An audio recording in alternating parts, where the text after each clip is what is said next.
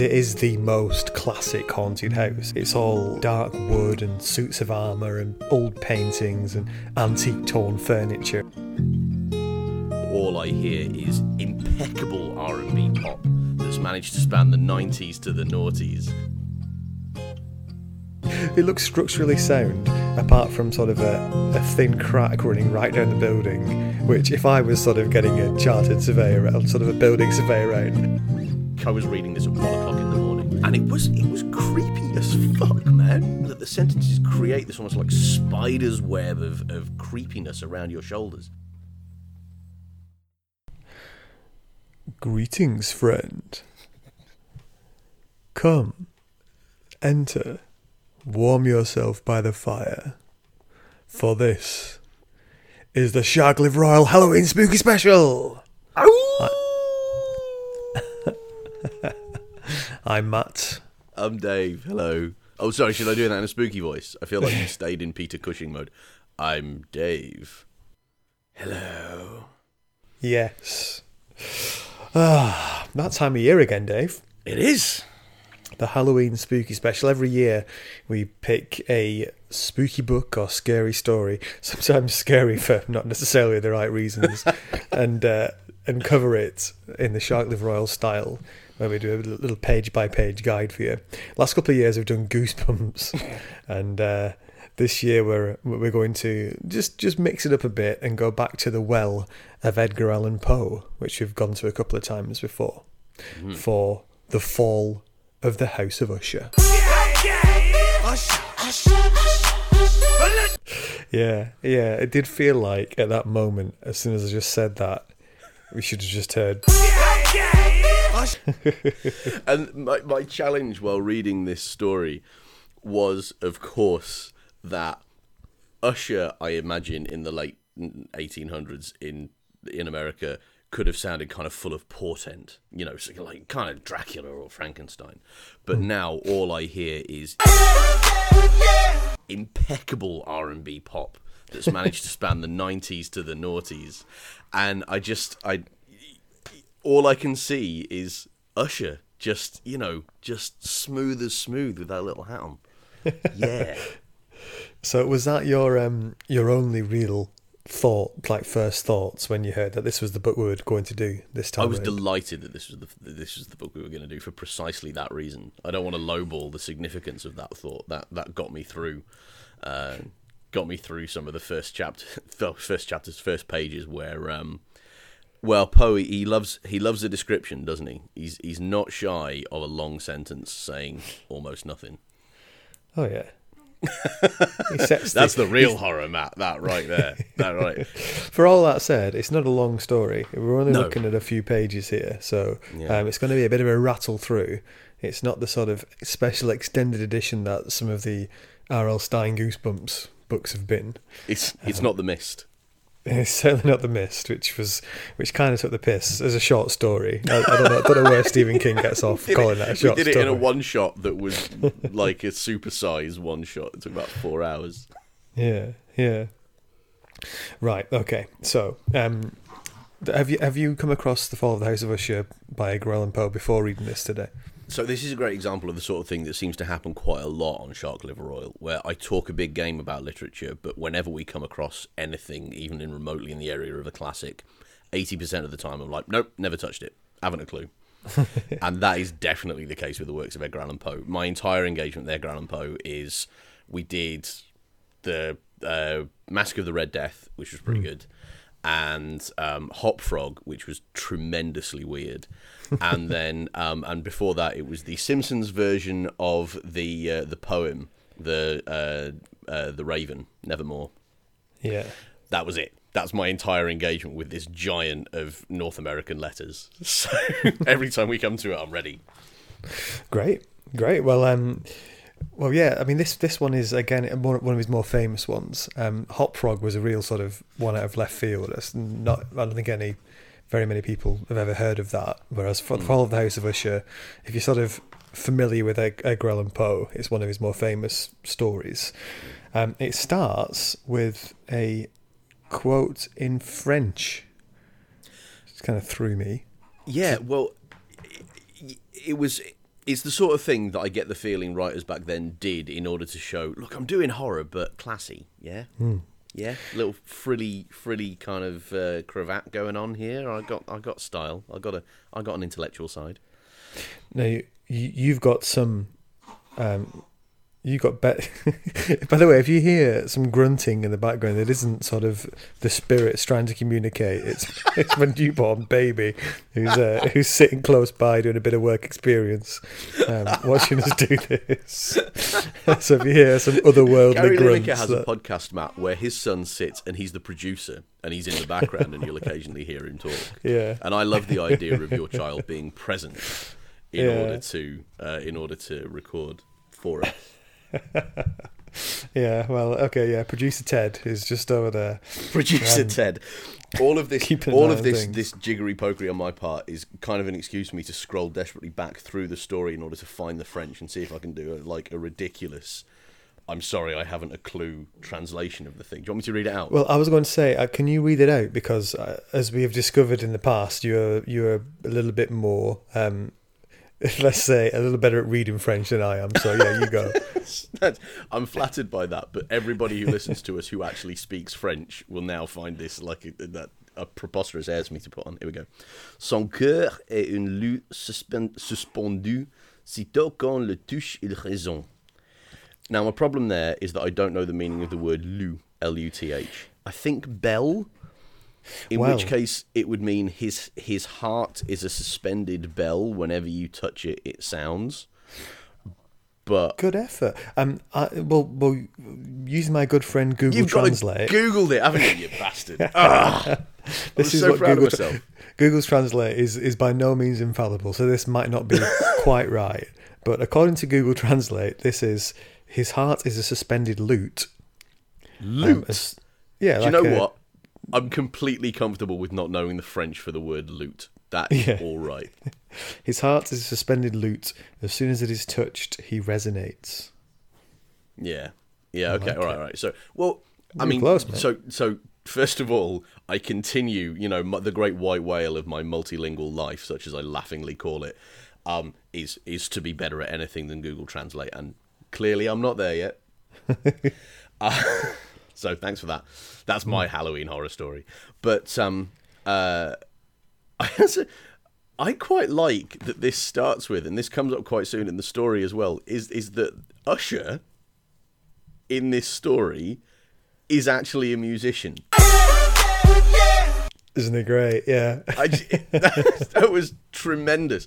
And, this story actually it does succeed in kind of casting quite a spooky little spell through its convoluted verbiage, but it took me an extra couple of pages to get into the vibe because I was just sitting there imagining that this is this epic crib with an incredible sound system and a recording studio in the basement and stuff. Yeah.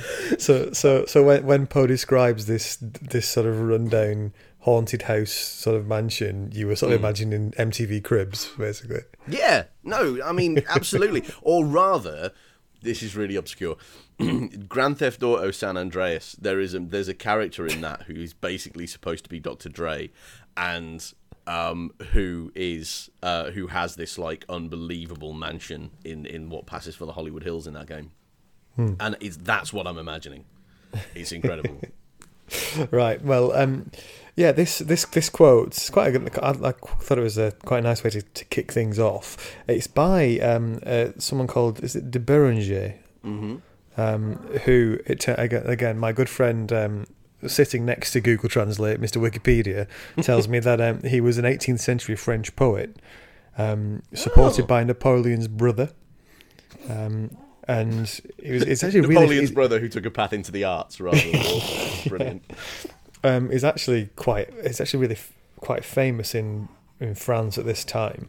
I think he was sent to prison for being an anti-monarchist as well when the monarchy was brought back after the revolution.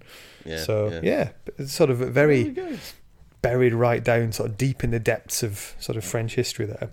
Oh, that's pretty cool. That obviously this sort of this once again displays the riches of a broad education of the sort that neither of us have received. Oh, yeah. So, it just sails completely over our heads, and I'm going, is it a bell? Yeah. Yeah. So we move into, so that sort of sets us up, an opening phrase in French. No more French, you'll be delighted to hear.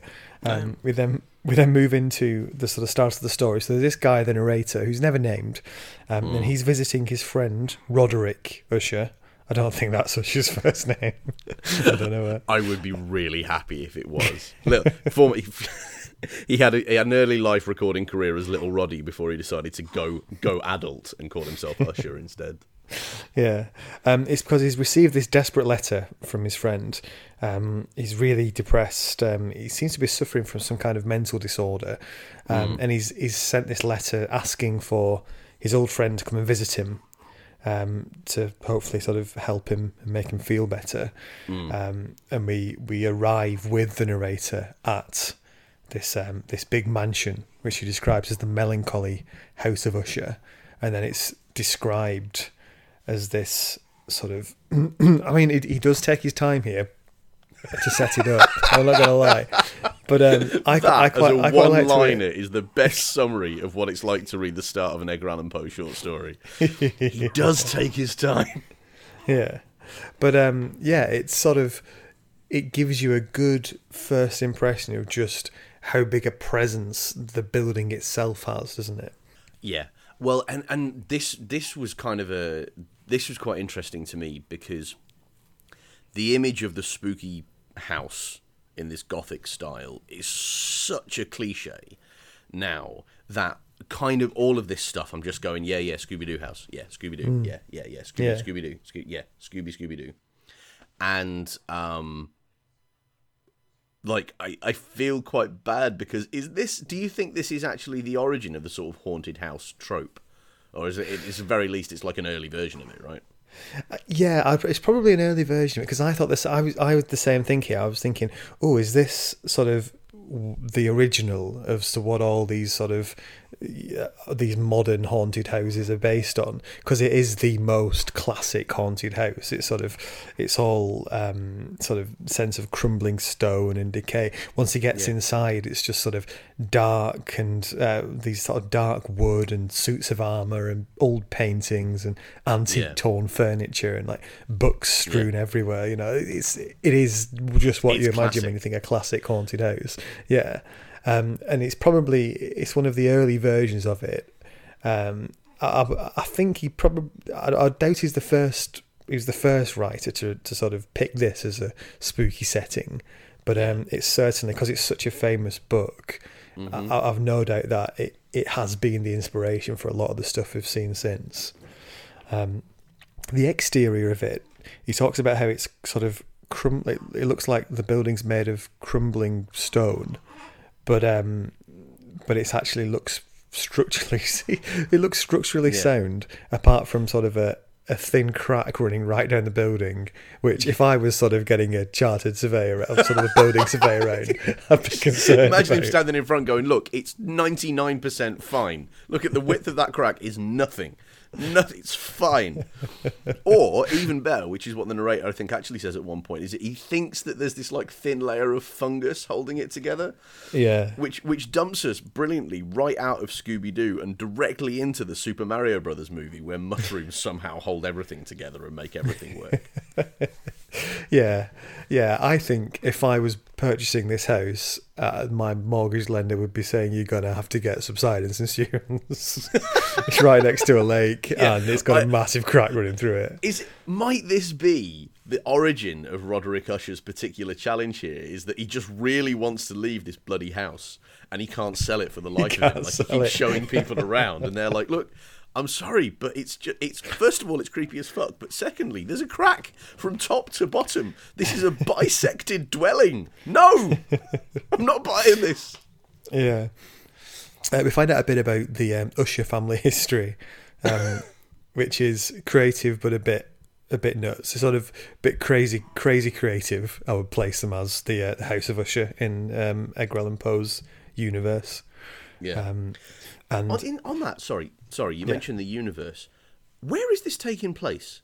Because Edgar Allan Poe was from Massachusetts, wasn't he? Yeah, I just thought some sort of vague New England-y area. Right, but as we all discover, this house has got a dungeon in it.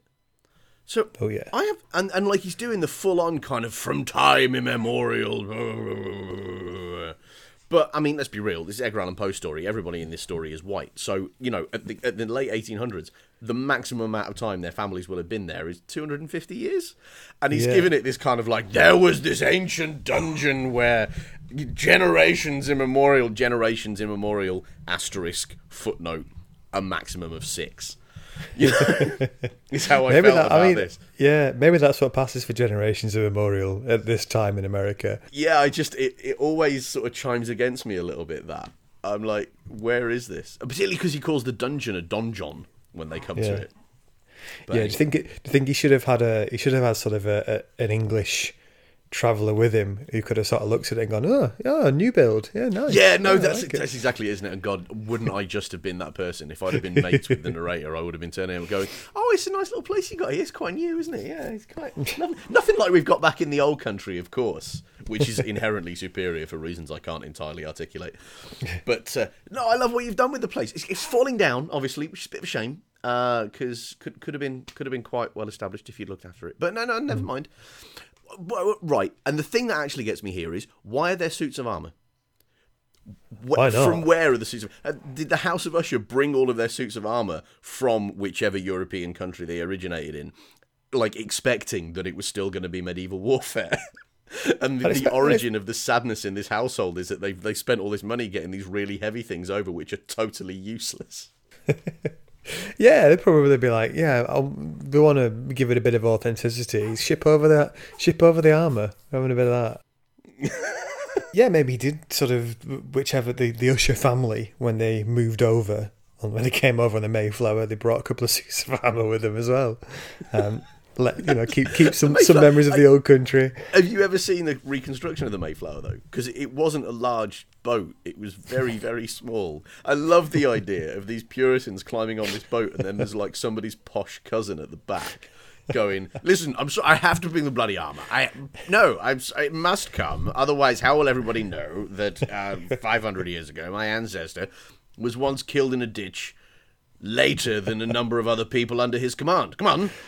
I'm bringing all of this, and they're like, well, we're going to have to get rid of some of the food for it. Fine. Yeah. History is worth it. There's a family on the docks, and it's like, my mother wants to come. Is there any room? No room at all. What about that suit of armour? He's paying extra. Leans a bit to the side and gestures towards could you at least bring 5 rather than 6 of them? This feels excessive. Yeah. No, I did get a sense from this the opening sort of descriptions of the house about this sense of melancholy around it, and sort of the atmosphere of decay, and the sort of dull sort of vapour that seems to sort of hang over the place, along with, as you say, the sort of the decaying, the sort of that fungus and all that kind of stuff about as well. It just felt like, this place is practically falling down. Yeah, and hats off, you've got to say, to Poe. Like I say, I can't think of anybody else that I read, because I don't read like Victorian Gothic literature very much.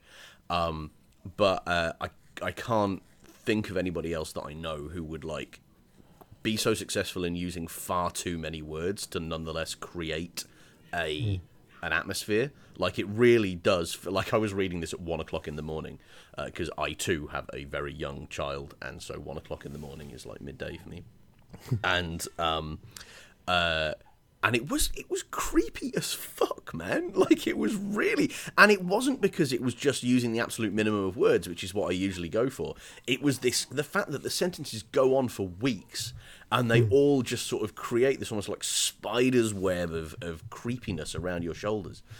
And it was very, very effective. It turns out this Poe kid can write. Who knew? Now, as the narrator arrives, Roderick greets him. He's delighted to see him. There's a real sort of warmth in his greeting, but his appearance is awful. He's got this grey pallor, I quite like the description of his hair, which his silken hair, which sort of was now floating around his face. So it was like such a mess. I really sort of saw that. He sort of alternates between speaking loudly and very quietly. He's become very reclusive. He's become to sort of hate, not like being in the light and the smell of flowers and things like that. This just again just layers on the sort of the sense of something very wrong here. Yeah, or a really bad hangover.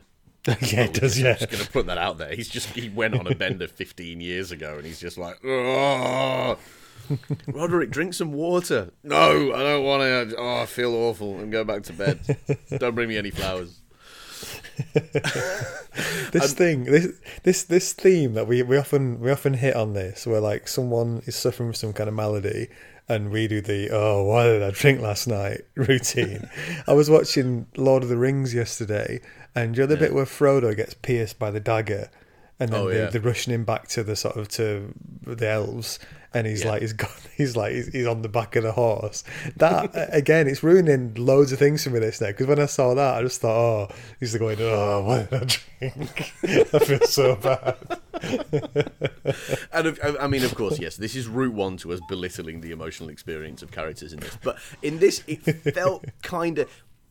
Actually, by the end of the story, I didn't feel any sadness about this sort of flippant tone that I can't help but adopt. Right now, this is interesting. This establishes mystery about why is he like this? How could it possibly be as bad as it is? What's gone wrong? Later in the story, other whys present themselves which don't get answered, and that for me sort of now undermines this in retrospect. But again, it's great. It's great atmosphere. I particularly like actually the fact that one of the ways he describes this guy's kind of broken down appearance is that he doesn't have much of a chin, and to Poe. That indicates like a failure of moral stature. Like he lacked his lack of prominence in his chin bespoke a failure of moral presence. I was like, glorious, absolutely magnificent. So we find out a bit more about what's going on here. This extra layer of horror comes on, where it turns out he lives in this mansion with his sister. They're the two last surviving members of this house, and she's been dying for some time. She's got some kind of disease that no one can quite work out what it is, and she's now sort of seems to be in the late stages of this. She's called Lady Madeline, and she actually walks past one of the doors while these two are talking, and the thing that makes her particularly creepy is she never acknowledges the narrator's presence or even her brother's presence. She just walks past the door, and it turns out she's walking to bed for the last time, and this creates again that sense of foreboding. I think the thing that as we've said already, the thing that works really well about this story, it's one of the best examples I know of just those layer upon layer of foreboding in horror to make you feel uncomfortable as you're reading it. And I felt the exact same thing as you when I was reading this in sort of an autumnal afternoon. It felt very creepy. Yeah. And it kind of really does succeed in that with this sort of thing that she's like shuffling past at the end of the corridor, kind of not acknowledging that anybody exists. And this is the bit where it felt most compelling, like most like realistic, if that's a weird word to use about gothic horror. But with like he's in this house, it's an awful house, it's falling apart literally, and his sister is dying, and he sends a letter to his friend. Like all of that adds up to something that really makes sense. And I think that's the high point of cohesiveness in this particular narrative. So he stays with Roderick for a few days. They trying to sort of cheer the guy up. They read together. He paints a bit. He does these amazing paintings. Apparently, some pretty weird. One of this sort of vault low below the earth with no light source, but there's light shining through it. Yeah. And as you say, he's into music as well. He does these sort of virtuoso guitar performances, which I just imagine like just long, like noodling guitar solos. That is the least Usher thing imaginable, actually, isn't it? Like, he's now right at the other end of the, like, self-indulgent kind of willowy late period Dave Gilmour kind of thing. Which was just one. I just imagined him kind of being the sort of guy who at a party, when everybody's not quite drunk enough, decides that everybody needs to hear his Wonderwall. You know what I mean? He's the guy with the acoustic guitar who comes out with it. Yeah. Here's one you'll There's always one. Yeah. Yeah, no, exactly, and of course I've never been that guy, of course, under no circumstances. It was. I found it quite funny that it was like these two guys are just in the house, and neither of them works, obviously, because aristocracy, suits of armor, and they're just so desperately in need of meaningful distractions, and our narrator's there for a while, and he never says, "Look, mate, I'm sorry, but this is depressing as shit. Could we go to the pub?" Like, they never leave, do they? Yeah, that's what they need, Matt. If they're never going to leave, they need an Xbox. That's what's needed here. They need a little bit of Forza. What they need is flipping Rocket League. Yeah, I suppose this is what passes for escapism. Otherwise, in this time period, one of the songs that he sings is this thing about a palace. What's it called? Is it called? I don't know if I can bring it up. Yeah, the Haunted Palace, and it starts off. It's this beautiful sort of castle in the middle of nowhere, or palace. That's described as being all wonderful and light and all this, and then by the end of it, it's all sort of come down and dark and crappy and everything. But I like the final line where the final few lines of it where things have gone, so the darkness has taken over the palace. It says that through the pale door a hideous throng rush out forever and laugh but smile no more. And this idea of people who laugh but never smile is very affecting, isn't it? Because it turns laughter into something a lot more dark and sinister. Yeah, absolutely, and it is very effective. Although it has this thing, and this is not unusual to Edgar Allan Poe at all, but it has this thing where like there's two verses of everything was great, and then at the start of the third verse everything's gone to shit. And there's never a why in it at all. Yeah. And like part of that is the creepiness of it, of just like, and then it all went to shit, and now I'm going to tell you how shit it was, and that's going to like creep you out by sort of brute force alone. But it is. I just find it really weird because I'm like, all right, why was that then? Why did this happen? Yeah. A feeling which I had later in this story. The crucial information. So, but why? Don't worry about it. There's just. The darkness took over. Don't worry about it. It was creepy as fuck. All right, just go with it. I mean, this sort of song leads into a discussion about the house and about it's a little bit sort of semi-philosophical about what things are sentient and what things aren't. And he says, he feels the house has a sort of sentience of its own, brought through the sort of the organic material around it. So the the fungi and the plants and the decaying trees around it have created this sort of presence around the house. It sounds a bit Last of Us, that, because they're the sort of like bad mushrooms turning stuff into bad stuff. But very much. To cheer himself up, he reads this book. It's a Gothic Quattro. Called Vigiali Moratorum. I mean, he's not helping himself in his choice of entertainment, is he really? If he's trying to cheer himself up. I noticed that. Yeah. My Latin is even worse than my French, and my French, as we've seen, is pretty bad. But I'm sure at least one of those words has to do with death. Like, find yourself a PG Woodhouse, mate. You know what I mean? Just get something light in there. He needs a bit of goosebumps in his life. That's what he needs. All right. Yeah, if you're going to be gothic with a thick layer of what the hell just happened on top. That's what you need. Now, this is quite interesting. Now, the Lady Madeline dies, and he says to the narrator, right, I want to inter her in the building. I want to basically keep her in the building for 2 weeks, a body. And I was thinking, what? But this is one of the occasions where actually you do get a why, which I thought, oh, actually, that does kind of make sense. He says he doesn't want to bury her straight away because if she's too fresh, medical people will go and, like Frankenstein style, dig her up and do some experiments on her to find out what's happened. And that I thought, was actually a thing. Yeah. That kind of tracked for me. I was like, because as soon as I read, I'm going to keep her in the house for 2 weeks, I thought, come on, why would anyone do that? But I thought that kind of made sense to me. But it's creepy. It passes the creepy test as well. But that's going to be the new plan.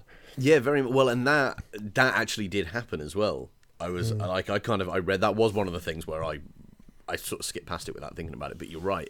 I'm remembering now that I think it was like the 1700s in the UK. Like, to be sentenced to death wasn't the most serious way you could be punished. You could be sentenced to death and have your body given to medical science. And it was this idea that your constituent pieces were going to be broken up. And so in their interpretation of the Book of Revelation in the Bible, at the last day, the idea was that you would only get resurrected if you had all your component pieces close at hand. So actually that does sort of make sense. And, medical guys would run around and because they needed bodies to experiment on. So they take her body down to this vault. It's long and dark, sort of cellar area. There's a heavy door in front of it. Apparently it used to be an old sort of gunpowder store. So it's got a bit of sort of copper around it as well, and they scrape it. The door scrapes as they open it. Stick the coffin in there. It's an open coffin, so you can see her face, but you can't see the rest. And it turns out that this pair were actually twins, and they got this connection, which Roderick talks about now as well. Also, this will come in important later. Her cheeks have a bit of a rosy pallor from the disease. Oh, really? Really? Oh, really? Might that become pertinent later? Right, this dungeon, which the donjon, as he calls it, I'm going to call every dungeons from now on are going to be donjons, because I find that funny. So it's supposed to have been a gunpowder storeroom, right? So they coated the inside of it with copper, and then put a really heavy stone door that sort of scrapes against the copper in order to get in, right? Or to put it another way, this place where they're going to store explosives, they sheathed in a material that conducts electric sparks, and then placed at the front door something that was likely to create by friction heat. I think I might have worked out why the House of Usher only has one child at a time and may not survive for very much longer. If generations ago they put all this money into making a more flammable storage environment for their gunpowder. Yeah. Also, how much gunpowder do you need? Bloody hell, America. Get it together. Oh, they love a bit of gunpowder. They love a bit of gunpowder, though, isn't it? Come on. I'm surprised he's not got two dungeons down there. That's exactly right. I've got my dungeon and my sister's dungeon, and we both need our own weapons stockpile. Yeah. They keep it down there. That's that.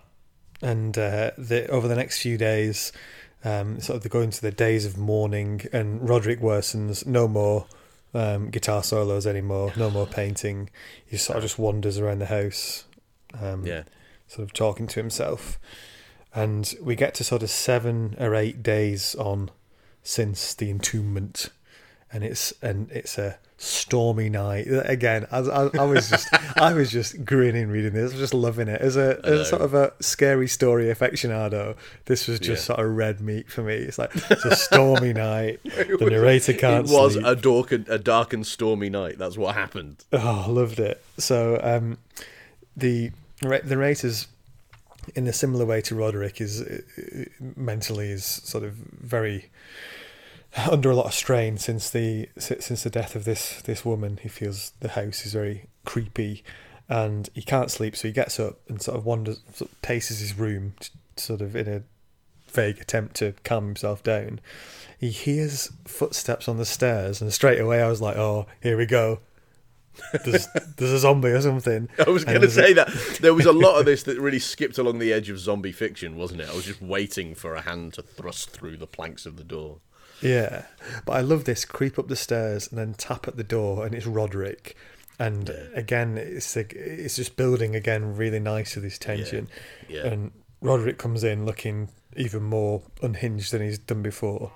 Mm-hmm. And he just says, with a wild look in his eye, he says, I've got this great idea for a song called Yeah. Listen to this riff. It's called the U-turn. Yeah. And no, so the storm's battering against these shutters, but it's being contained. And Roderick says, "You haven't seen it, have you? Oh, you shall." And he walks up to the shutters and just opens them up, so the full force of the storm comes in, like whipping round these heavy curtains. Yeah. You can see outside that the trees are swaying in it, and there's this strange sort of otherworldly mist glowing on the lake as well. Oh, aye. Come on. Yeah. This is great. I was locked in and rolling along now on the roller coaster. So yeah, the narrator shuts the windows. Is like, come on, sits Roderick down. That's incredible. The narrator, revealing himself to be Mancunian, just goes, come on, no. Sort it out. He sits Roderick down and tries to sort of calm him. He says, "Oh, look, let's just read together and get through, basically past the night, and things will feel better in the morning." One of those that kind of I got this as well. The idea that just wait for the morning and things will feel better, and that's almost a bit of a horror trope now as well, isn't it? There's so many stories about where people are just desperately waiting for the next day. They just need to survive long enough. And here it's not quite that, but it's, just if we can get through the next few hours when things are feeling horrible, then it'll be daylight again, and we can plan from there.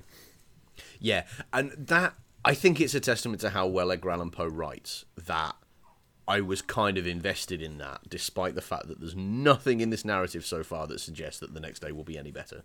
Like, there's been this apparently endless sequence of really kind of dull, languorous, creepifying days with occasional guitar solos.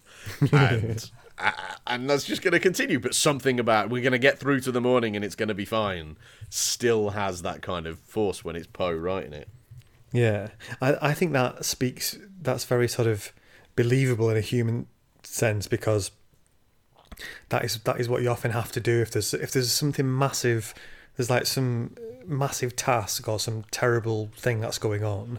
You often boil it down to, well, let's just take it one step at a time. Let's get through to the morning, and then we'll worry about the next step after that. So they to pass the time, they read this tale called The Mad Tryst of Sir Lancelot. And Sorry. Once again. Does he actually mean the mad tryst of Sir Lancelot? Tryst meaning sort of like kind of subterfuge to meet for illicit sex. Is that what? Is this? I've no idea. Did this just go kind of sort of carry on horror? Carry on Poe? Is that what? The mad tryst. This story is a very simple one, but also it's just basically used to sort of flick back and forth between reality and sort of fiction within the fiction and the fiction, if you like. So what's going on in the house and what the two men are reading. So there's this knight who's trying to get his way into this house. He forces his way through the door. He finds this dragon, he kills the dragon, and takes this shield. That's basically all that happens in the story. But at each stage, what? Sorry, there's just like by this point in the story, I was. Actually, that's not true. By the end of the story, I was teetering on the edge of just being able to say, this, that's what happens in the story. And there's just, I kind of like that Poe can't quite create a story within a story that is compelling. Like, you read it and you're like, okay. So mace, hammer, tryst. Great. Yeah, it's a dragon. The dragon's killed. It's very quick. I mean, if George Martin had sort of pared it down like this, we wouldn't have spent the last few years going through his books. But anyway. I wasn't thinking of that as a positive, but you are right. To be fair, if Game of Thrones had been the mad tryst of Sir Jaime Lannister and other characters, it would have been over in a flash. Now, so as they're reading this, like I said, as they're reading this story, certain things are happening in the house that go parallel with it. So when he bashes down the door, they hear some sort of splintering wood somewhere in the house. When he kills the dragon screams, and they hear a sound in the house similar. When he drags the shield down from the wall, they hear a scraping sound. Yeah. Similar to maybe the sound of a heavy door to a dungeon opening. I don't know. All the way through this, the narrator's trying to stay calm for Roderick's sake. Roderick's getting more and more agitated, and he ends up sort of babbling and then talking very quickly, saying that this is out of left field, that his sister's still alive and they've accidentally buried her alive, and she's going to be pissed basically, and she's coming for him. Like, okay, so how do you know, and why, if you knew, did you bury her alive? And yeah, I mean, that's enough. Why did you bury her alive? Why? Why was this neat? I mean, admittedly, creepy corridor walking and not saying hello to your mates, it's a bit rude, but I'm not sure it quite necessitates entombment whilst living.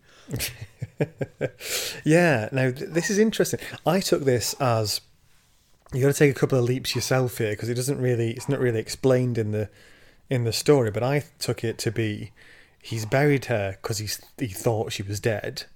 And then because they've got this weird kind of connection, he senses that maybe she's not, but he's too frightened to find out for sure. And the fact that it's been over a week and a half, means there's something unnatural about this as well. It's not like I took it as she's not really alive, but she's reanimated. But that might be just my years of reading zombie fiction imprinting itself on this tale, rather than the tale doing it for itself. Yeah, I felt like that as well. I was like, fine, there's plenty of stories where, creepy, push the stone aside, come back out of the grave, being buried alive, all the rest of it. Like, all of this exists, but none of this is in the story. Like, I'm basically having to reach for Night of the Living Dead in order to make this a functioning narrative, it felt like to me. And this was the big why at the end, where I was like, yeah, but why did you... What? Why? Why did you do this? And there's no... And it, Poe's kind of relying on the atmosphere to make you not ask the question. And to be fair, if anybody can get away with that, it's Edgar Allan Poe. Yeah. But I was like, there's another why coming right at the end of the story, which I do not understand for the life of me. But this was the big one. Yeah, so you do sort of you do have to take a bit of fill in some of the gaps yourself here, don't you, to make it work? Yeah. But you're right. He's trying to pull a bit of a fast one and say, "Oh, he's hoping the tension is enough for you just to roll with it." The line, just as it reaches its crescendo, I really liked, where Roderick shouts, "Madman, I now tell you that she stands without the door." And then the door bursts open, and Madeline's there covered in blood, and she falls on Roderick and kills him, and herself dies in the process. Yeah. I mean, that's a good crescendo.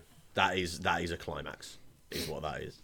And it's great, and he's kind of got to the point where I believe that being fallen upon by a apparently quite waif-like human could kill Roderick just from sheer force of shock. Like, the vibe has managed to get me that far. And you're right, Madman, I tell you, she stands without the door. That's a pretty good line. Like, and the lightning crashes and the... But why? And why did she lie there for 8 days before deciding to go for a walk? And what? And why did you put her there in the first place? And what was wrong? And why? Roderick, why? Is my question. I wonder if Edgar Allan Poe was sitting with us, if he would just look at us and just say, "Because it's awesome." Because it's really creepy, all right? Yeah, which, And you can't to argue be with that. fair, yeah, isn't really the best answer. But in this sense, and in this story, I would let him get away with it. Yeah. The narrator thinks, "Fuck this!" He runs like a bastard out of that house.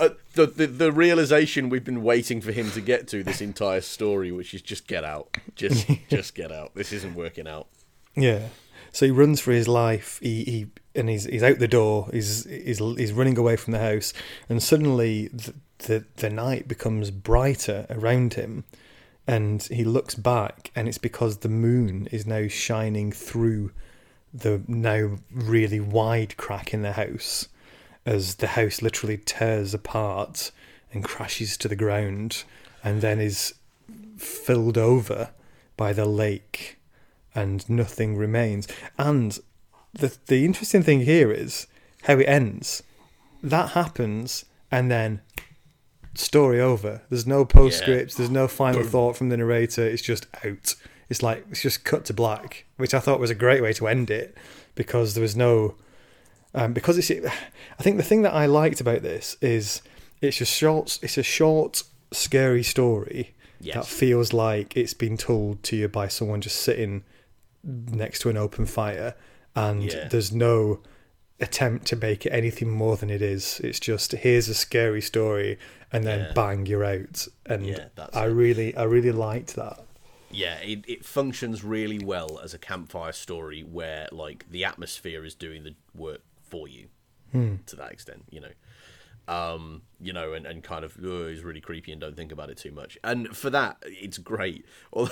And for that, the idea of the house falling apart and falling into the pond makes sense, I suppose. But I just sort of love this idea that this house could stand, full of armor and questionable gunpowder storage and all the rest of it, and be the very image of ancientness. And the moment a zombie walks up the stairs and falls flat on her face, the whole thing just goes, "Oh, for fuck's sake," and falls apart. Absolutely crumbles down. And of course that's what has to happen. Like that's how you reach a sense of sort of crescendo, the pathetic fallacy, the house falling apart as well as the family falling apart, and the fall of the House of Usher. Yes, right. But this was the second why for me of like, would it really into the lake? And the lake rises at the same time, and the house just isn't there anymore. Was it made of papier-mâché? Did it just dissolve? Like, what? Yeah. See, the thing is, by this stage for me, all sense of skepticism was firmly out the window, and I was like, yes, fine, house crow, yeah, okay, lake going over, yeah, up for that. Yeah, brilliant, can do. It's funny because there are other books and stories we've read. Dan Brown's Da Vinci Code, a good example, where I have been prepared to let him get away with nothing, anything that doesn't feel completely realistic. I just call out and say it's utter bollocks. And let's be real, that was enormous fun. Yeah, but with this, I was just like, tell me whatever you want. I'm in. I'm all in, and I really enjoyed it. But yeah, it is. It's one of those things, like you say, because it's a campfire tale. It's a great sort of one time. You can read it again and again, but it's a great sort of journey through an exciting story. But if you scrutinise the whys and the what knows, then you're going to run into trouble because it doesn't hold up. No, you're right. And of course, there's absolutely no justification for this nonsense on my part. I am being flippant for the sake of flippant. And fundamentally, I do think the atmosphere carries the whole thing. It's just by the time I got to the end. I mean, I think it's also clear that, unlike you, I'm not an aficionado of horror fiction. It's not my jam. And so that means that I don't like feeling it work which means that I will go into like hyper analytical mode and be like, I notice you used an adjective there in quite the wrong way. And just as like a kind of, bulwark of rationalism against the kind of flood of creepy feeling. And I think that's definitely what I'm doing here. Although I do stand by the fact that I'm like, why did you bury her? And why did the house fall apart? And why? Still, though, reading it at 1 a.m, I was creeped out. And it did its job. And it worked. And so fair. As I say, turns out we've discovered this Poe kid can write. So... Now, in terms of the inspiration for it, here's an interesting... My good friend Mr. Wikipedia, who's still sitting with us, says that there was actually a Hezekiah Usher house near Boston in the Usher estate, which was pulled down in the 19th century. By a zombie? Well, when the house was torn down, 2 bodies were found in a cavity in the cellar. Sources indicate that a sailor and the young wife of the older owner were caught going at it, and then were sort of buried there. So that's the sort of possible inspiration for it. Yeah. Wow. How about that? Well, I mean, yeah, okay, can do. Like, that happens. The being buried alive for no apparent reason thing, that was an interesting innovation to introduce. So yeah, that's where he may have drawn his inspiration from. Inspiration, sort of, in terms of how the fall of the House of Usher has influenced other other fiction since. There isn't a great deal of remakes of it, probably because it's such a simple story, as we said. Yeah. Although that didn't stop the Mask of the Red Death being made numerous times into films. That's very true, although they did have to basically, like, they had to flesh it out into their chosen genre. So they do, like, one that was just kind of like there was a lot of music, and another one that there was just a lot of shagging. Yeah. Like, they've had to work really hard to turn it into 90 minutes worth of material. Yeah. So not a lot in terms of films. There have been 1 or 2, but nothing particularly famous.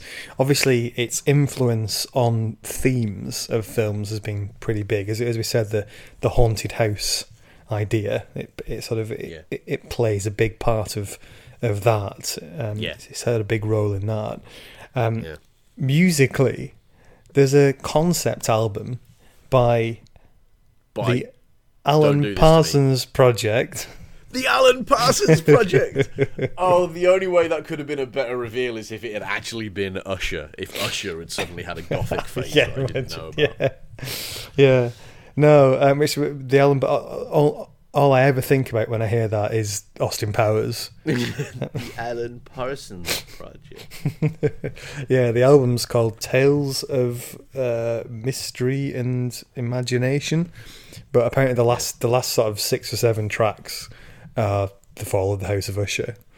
So it lends itself to the 3-minute pop song, doesn't it? It's on Spotify, so if you fancy a quick listen, it's there. Nice. Yeah. Other influences, modern day influences, that I've come across are limited to modern day reviews of the story. Yes. I have scoured the internet for the finest reviews. Also, only ever the best. Yeah, also 1 or 2 from the Sharklets, of course. If you want to send your own reviews of the books that we do into us, sharkliveroilpodcast@gmail.com is the place to send it. Any other thoughts on the podcast, welcome as well. But I've got a list of reviews here. Shall we make our way through them, Dave? Let's do it. Always a popular part of the podcast, this one. So the fall of the House of Usher. I would say, actually, it's largely very positive reviews. A lot of 5 stars. A lot of people who love a non sequitur. Yeah. But you can find the 1 stars, though. Don't worry, I've got a few for you. My peeps. No, that's not true. They're not my peeps. This is not a 1-star story. So anyway, the fall of the House. The first one I've got is James, who gave it 3 stars. Middle of the road. All right. Yeah. James says, he says, I found myself a bit bored the first time I read it. It seemed to only be about some guy that went to go visit an old school buddy. I get the feeling he may have only read the first paragraph the first time. I found myself bored when I read the introductory paragraph and contained no death whatsoever. Just read This the is not first horror. Yeah, read the first few lines. This is just some guy going to see an old friend. Fuck that. Not for me. That was James's review. Tom gave it 5 stars. One of the creepiest, eeriest haunted house stories I've ever read. From the first few lines, a disquieting sense of dread begins to build, and it never lets up. Like H.P. Lovecraft, Poe's choice of words brilliantly teases the imagination with its dark terrors. I haven't read any H.P. Lovecraft, but strong me review neither. from Tom. Yeah, it's another one that tries to make kind of the New England filled with eldritch horrors.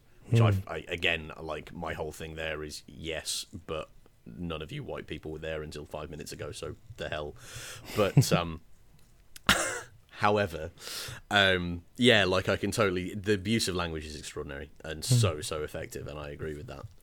Koki gave it 4 stars and says, this dark, sombre and melancholic world made my head spin. Solid. The next one we have is, we're on to the 1-starers. The 1-starers are here and ready to rock. Haters gonna hate. Led by Liz. 1 star to Edgar Allan Poe's The Fall of the House of Usher. The review begins, blech. There is no plot until the very end, and what little there is nonsensical. If you know your sister's still alive in a coffin, go and get her out. What's more, I just didn't care about them. I was like, oh, Lady Madeline's alive, whatever. And no chance of an edit now, because Edgar Allan Poe's dead. I can't even send poisonous fan mail. Bastard. I mean, it's hard to argue with any of that, although I think she's blowing past the effect of the language, which I think that definitely gets a huzzah. A little huzzah, but a huzzah nonetheless. But she's not wrong. Nothing does happen until the very end, and then it doesn't make any sense at all. But that's the horror, right? I like that reaction. Oh, Lady Madeline's alive. Whatever. And I quite like, I like that no chance of an edit now. As if, like, if he was alive and you read this review, he'd be more than happy, I'm sure, to rewrite the book. But sadly, not possible. Ken gave it 1 star. His review's short and sweet. Absolutely terrible. Please don't read it. Ken's a mad drive-by there. I've got no further time to waste on this. Just all I can do is tell others to avoid. Yeah, Ken wants it burned. He wants it buried, dead. Yeah, buried alive. Rin gave it 1 star. Rin says, I don't see why anybody likes Edgar Allan Poe.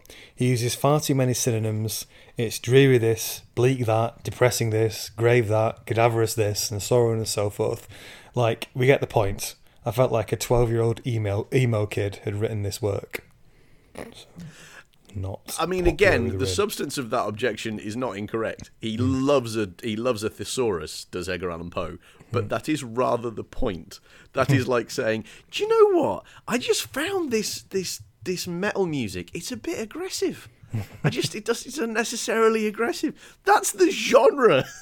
Why would he not use? He's writing gothic horror fiction in the Victorian era. He's supposed to sound like he's regurgitating the entire dictionary. Sarah gave it 4 stars, and she says, oh, come on, how is this not fun? Read on a dark night, one when the lights are out because there's a furious storm beating on your rooftop, and it will make you shudder indeed. So. Is it possible that Sarah is just a sock puppet account for you? Is this just you sort of sneaking in your own... Oh, if it was me, I would have said, further recommendations. This is how I read it. It wasn't at night, but I had a bottle of toffee apple flavour Guestdale Halloween cider on the go. That is the spookiest cider. It's the spookiest cider. I had a steak pie on the go. Nice. And I had the book open in front of it wasn't quite a roaring fire, it was a warm radiator, but it was a stormy day outside, and it was the middle of the afternoon. But yeah, I completely agree with Sarah. Yeah. You will be in no way surprised to hear Paul gave it 5 stars. Impressive language, fantastic plots. This short tale of 31 pages is guaranteed to give you the shudders. An absolute favourite, 5 shivering stars. Oh, 5 spooky stars. 5 fiendish stars.